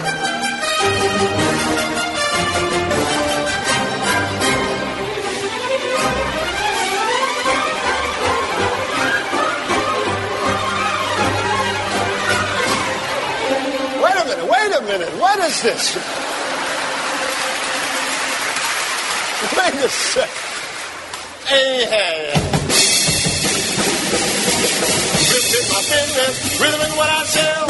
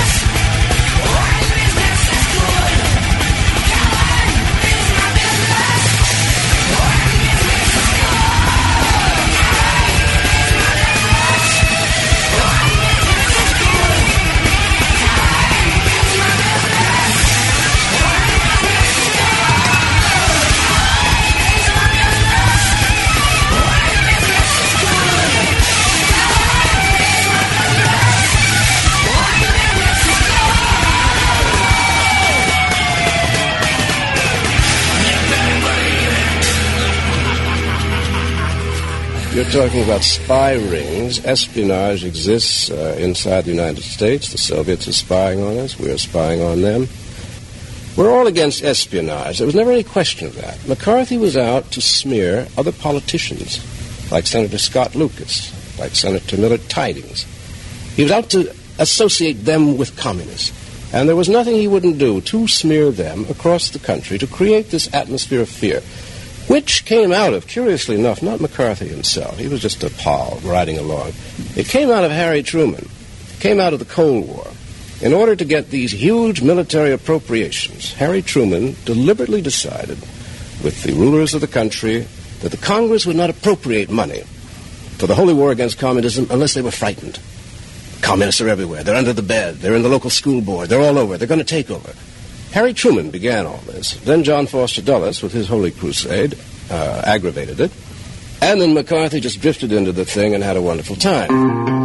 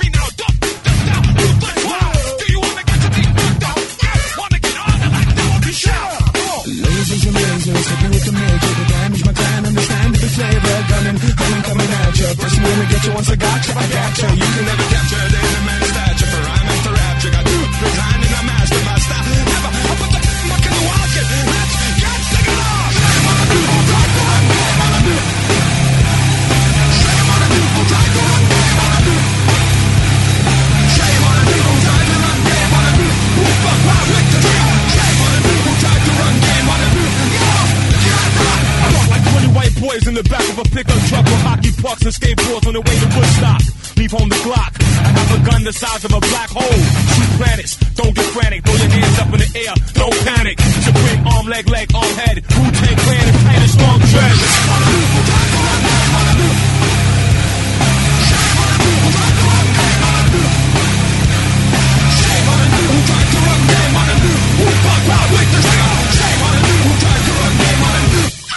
Your ass up. With that logo, stuff from my vocal. Couldn't pick it up with a pair of bifocals. I'm no joker, play me as a joker. But yeah, you like a house on fire, smoking. Who's be acting like pagans anyway? Like 4 years, come out and play. Burn me, I get into it, I let it out like diarrhea. Got burned once, but that was only gonorrhea. Dirty, I keep things in my drawer so I can get fuzzy funky for ya. Murder, taste the flame of the Wu-Tang law. Here comes the tiger's train. Ow, be like wild with my style. Tongue, did you play me drunk to get dumb? Ooh, it's coming through, and it's here near you. They get the fuck like a shoe. Shame on you, who tried to run game on a new. Shame on you, who tried to run game on a new. Shame on you, who tried to run game on a new. Who fuck wild with the trigger. Shame on you, who tried to run game on a new. Get off, get off, get off.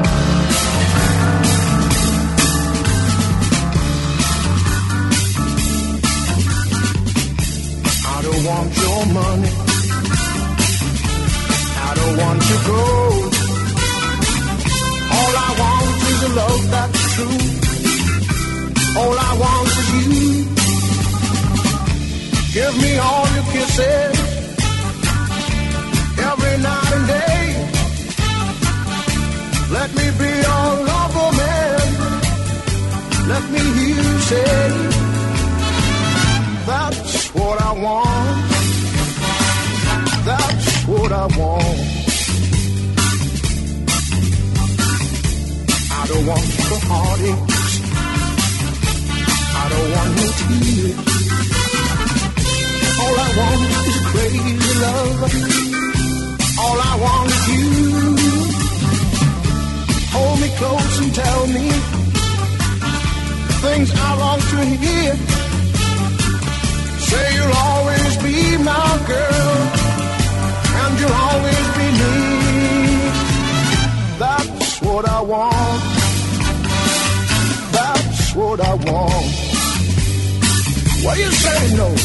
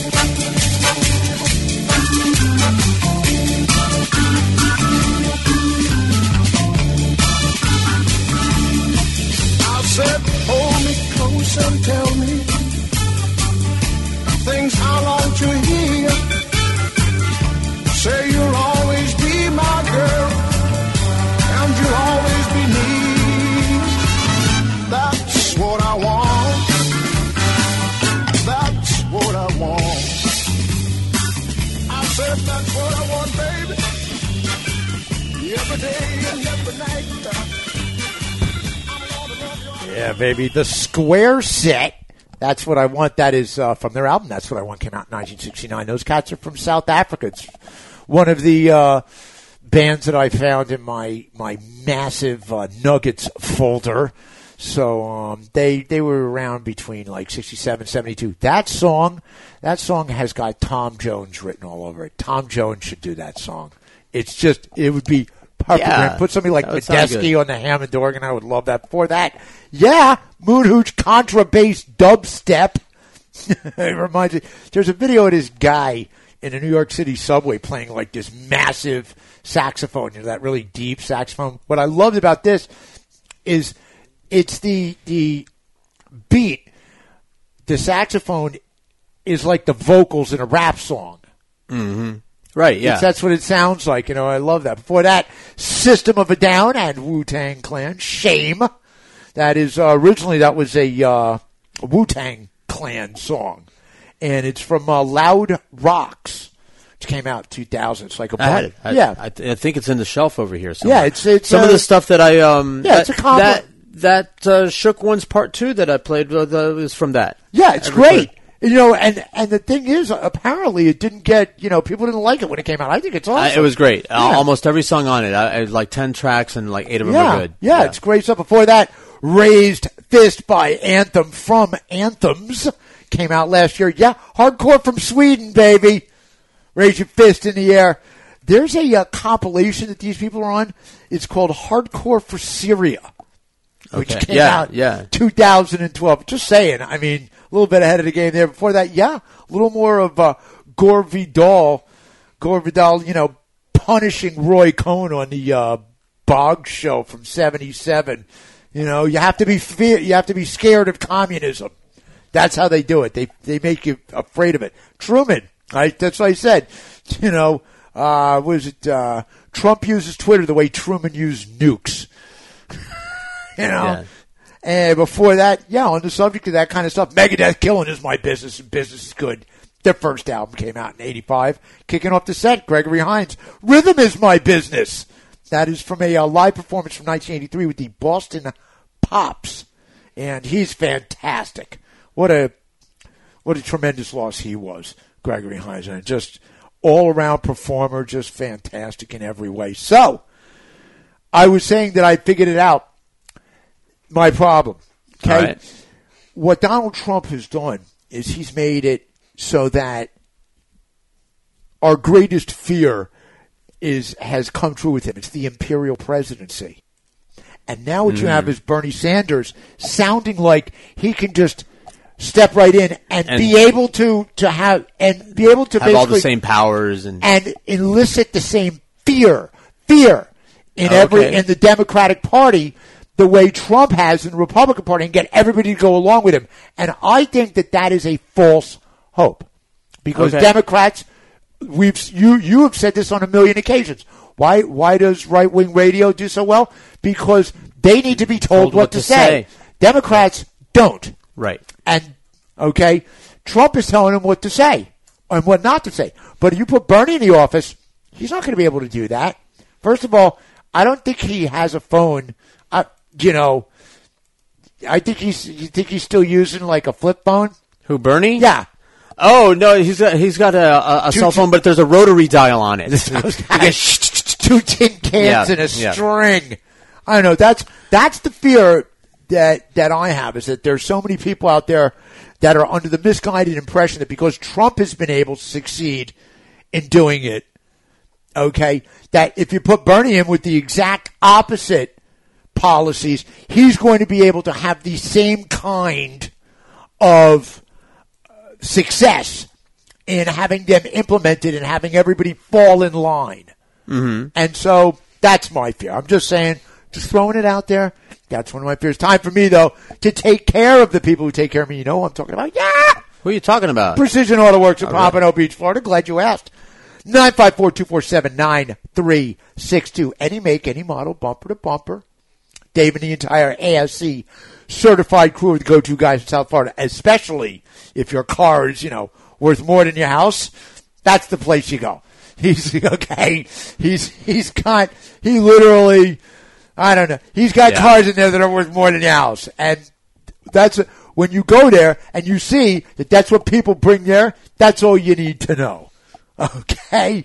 You can, it's very easy to get to. Mm-hmm. Okay? I have to go over there. I've got a thing with I have a fuse that needs to be done. My blinkers. Okay? One of them goes too fast. Like it's not going at the right speed. I have to figure this out. I don't know. It's one of those. You mean it's offbeat? It is. It's going too fast, and then when I have the lights on. Oh yeah, that's something. That's like a fuse. It's a fuse. Yeah, I need to have a fuse. Yeah, except there's like 50 million fuses in the car. So this is why I love Dave, because he knows all these things. Easy to get to, right off 95. You take Atlantic West till you get to Andrews. It's the first left turn. Go down, make the first right turn on 3rd Street, 2 blocks up on the, you make the right turn on 3rd, 2 blocks up on the left-hand side. Of course, you can go to the SoFloRadio.com homepage, click on the box on the top row with the Groovathon logo, and it takes you right to the show's page. All right? You're going to see a link for our SoundCloud page. Mucho mahalo to our Angel Espina. Hey, thank you there, bro. All right? Every show we've ever done available to be listened to for free. Right. That's right. You can't put a price on Groove. Okay? Right below that, you're going to see a link for Precision Auto Works. You click on the link, takes you right to his page. Tells you everything you need to know. Mention the Groovathon. There is a discount. There's a discount. The Groove discount. It's the Groove discount. You're not going to need it, but it sure don't hurt. 954-247-9362. Precision Auto Works, Pompano Beach, Florida.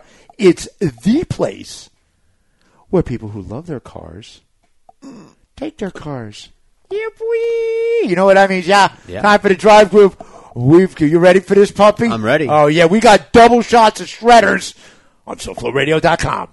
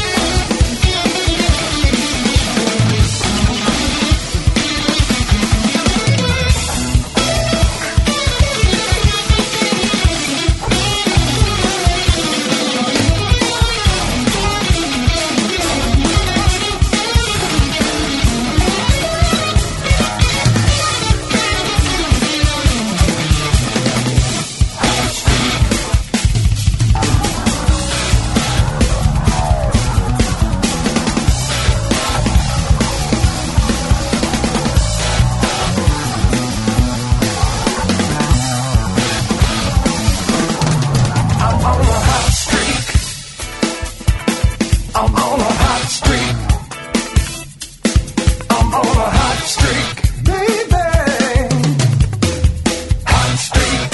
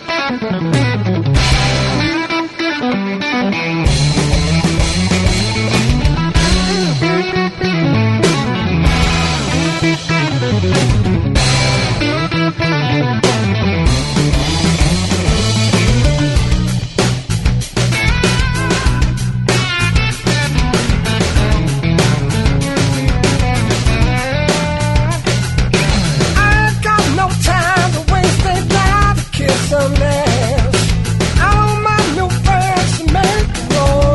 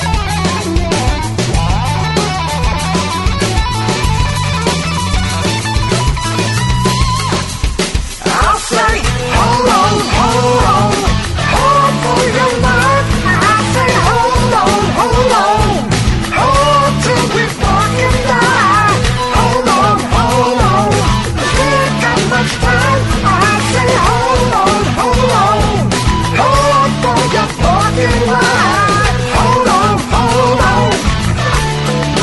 Let's do it. Hold on, hold on. Yeah. Hold on, hold on. Look at it. Hold on, hold on. Come on, look out. Hold on, but the bouncer go high. Hold on. Look out. Hold on. Hold on.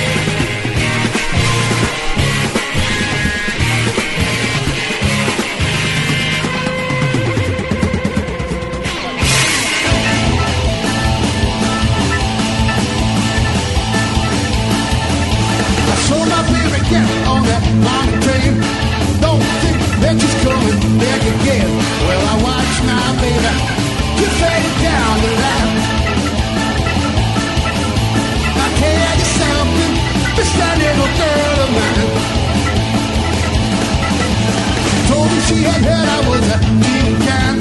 Asked me if I figured that I was bad. When I lost my baby, I knew I crossed the line. Yeah, there's something, this that little girl of mine.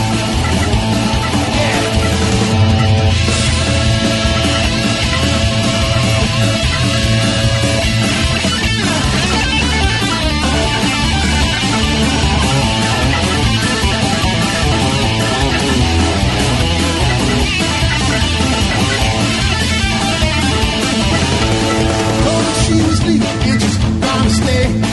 Begging all my music, she'll come back one day. Trying to find my baby, I'm gonna lose my mind. Tell me something, this that little girl of mine.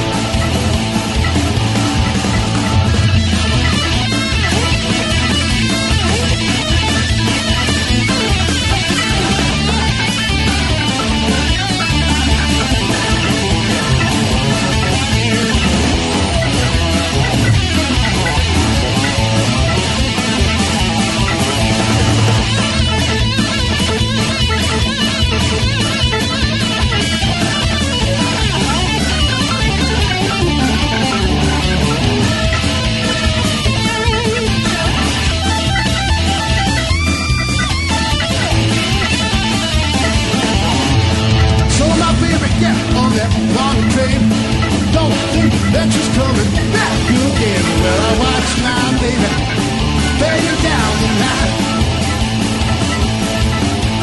Tell you something, it's that little girl of mine. Tell you something, it's that little girl of mine. Tell you something, it's that little girl of mine.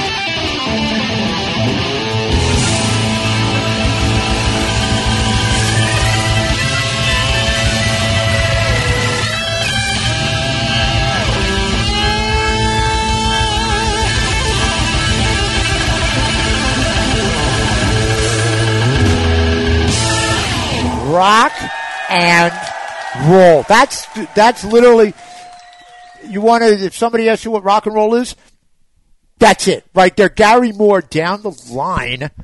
That is from a live album he did, live from London in 2009. It just came out this year. They re-released it as like a full show. And every single song on the CD is awesome. Fucking awesome. And he is playing a Gibson Firebird guitar, that sound that he gets. Oh, God. That is it. Gary Moore, you gotta love that. And before that, yeah, Gary Moore. Coliseum 2, Fighting Talk from the album War Dance. That was John Heinzman's band. He's the drummer to put that shit together. He put together the original Coliseum. So it's with him and Gary Moore. Don Airey is also in that. For that, Richie Kotzen. And the song is Life Gonna Give It To You. He has a brand new album that just came out. I have it written down here. Came out on February the 3rd. Okay? Which was his 50th birthday. And the album is called 50 for 50. It is 50 songs, all new, that he came out with this year on his 50th birthday. And this is a guy, when he was like a teenager, was signed by Shrapnel Records. You know, I always talk about Shrapnel with Greg Howe and all these people that never met a 64th note they didn't love. You know, that kind of thing. Kotzen's played with everybody. I mean, he plays Poison, Mr. Big, a few other bands, one of which we'll get to in a second. Before that, Tommy Emmanuel and Billy Strings Guitar Boogie. That is from the Gray Fox Festival last year. Song was originally recorded in 1945 by somebody, Guitar Boogie. I wrote his down. Arthur Guitar Boogie Smith. This song was literally, there was, people argue about what the very first rock and roll song ever was. Mm-hmm. Guitar Boogie is in that discussion.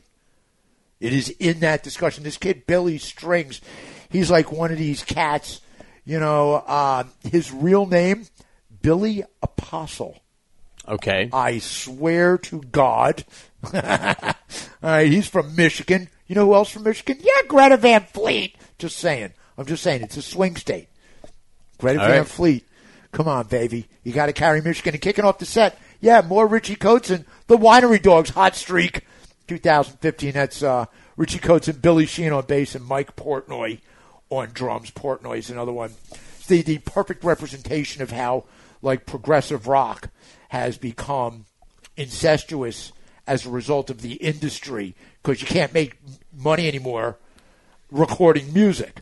You have to tour. Right. And so Portnoy's in 50,000 bands, and this is one of them, the Winery Dogs. He's also in, Flying Colors with Steve Morse, and Dave LaRue is in that band. So, it's all but this is a 3-person operation, Winery Dogs. They don't have a lot of stuff out there. I think they got like 2 or 3 albums. Great stuff, though. Richie Coates just kicks ass on that. But the Gary Moore, seriously, the Gary Moore Live in London, if you like rock and roll, that needs to be put at the top of your must-own, listen to from start to finish list. Every song on it is excellent. There isn't a bad track on the album. Not one. Every one of them, it's like the Pirates Out of Their Skulls, that album. Okay? One of the 10 great rock albums ever recorded. Every song smacks you down and has you saying, thank you, sir, may I have another.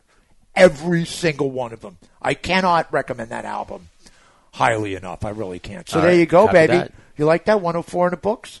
Indeed. 104 in the books. I know nice you. And tight. I basbasically begged you to come up with a get us out of here song. Happy to do it. Yeah. What you short notice? I posted the question on one of the Bernie Bro message boards, and they came up with a nice suggestion that I think you're going to be hearing a lot in the days to come. So I thought we might as well get in early on it. People who need people are the luckiest people. No, that's not it. I'm also on a lot of the anti-vaxxer message boards, trolling them, telling them that the coronavirus is a hoax, and when they come out with the vaccine, please don't take it. It's going to give you AIDS. So the candy. I just think it's interesting. The coronavirus is kind of an interesting way of weeding out. It's a Malthusian, godsend in a way. It's only going to kill the people that don't watch. So what are we getting out of here with? Now I want to know. Oh, you want me to tell you? I was going to fire it off and let you. You're just going to fire it off at the end. Yeah, let you guess it. Let the audience guess it. Okay, it's very appropriate. That's fine. Okay, I'm gonna. That's Groovis Maximus. Okay. Let's see how many seconds it takes you to figure it out. Am I going to know it? Oh, yeah. Oh, okay. In that case, totally. It's an anthem. Oh, okay. Well, it's going to be. You know it's going to be. It's going to be an anthem. Yeah. Hey, like what? Disturbed? Down with the sickness? Yeah, just wait. Down with the sickness. You'll have to... down with the sickness. Say goodbye to your mom to find out. You're punishing me now. You're just basically punishing me for no reason. You're doing it for no reason. That's a good reason. You know what we're going to do, though? We're going to come back in 2 weeks. Yeah. And we try and do the exact same thing again, just a little teeny bit better. By then, I don't know. You think Bloomberg will have picked a he'll be steak horsing. He won't be playing. He'll be power broking. He'll be steak horsing. Right. You know what he is? He's like Paul Newman in The Color of Money. Right. That's what he is. He's steak horsing. Eddie, Fast Eddie Felson. Fast Mike Bloomberg, the steak horse. He's steak horsing now. All right. Our hero, one way or another. One way or the other. You ready to get us out of here? I'm ready. All right, well then, I love it, baby. This is the quick one. We're out of here. Look at this. It's not even 5. It's going to be solid. It's going to be solid 3 hours. That's it. We love it then. For myself and the man, George Rodriguez, Los Georges, Gramps, Master, Flash. We love all you people. And as always, it is aloha and peace. Good night, Mom.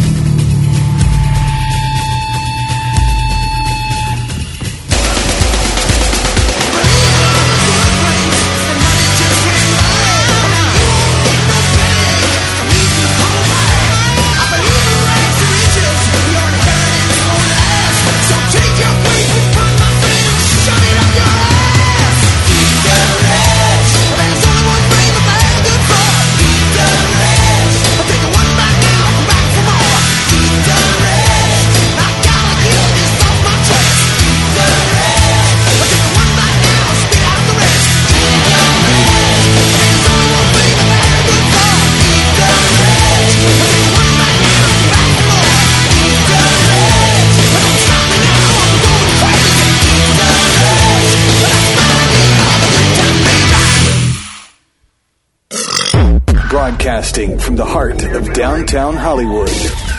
This is SoFloRadio.com.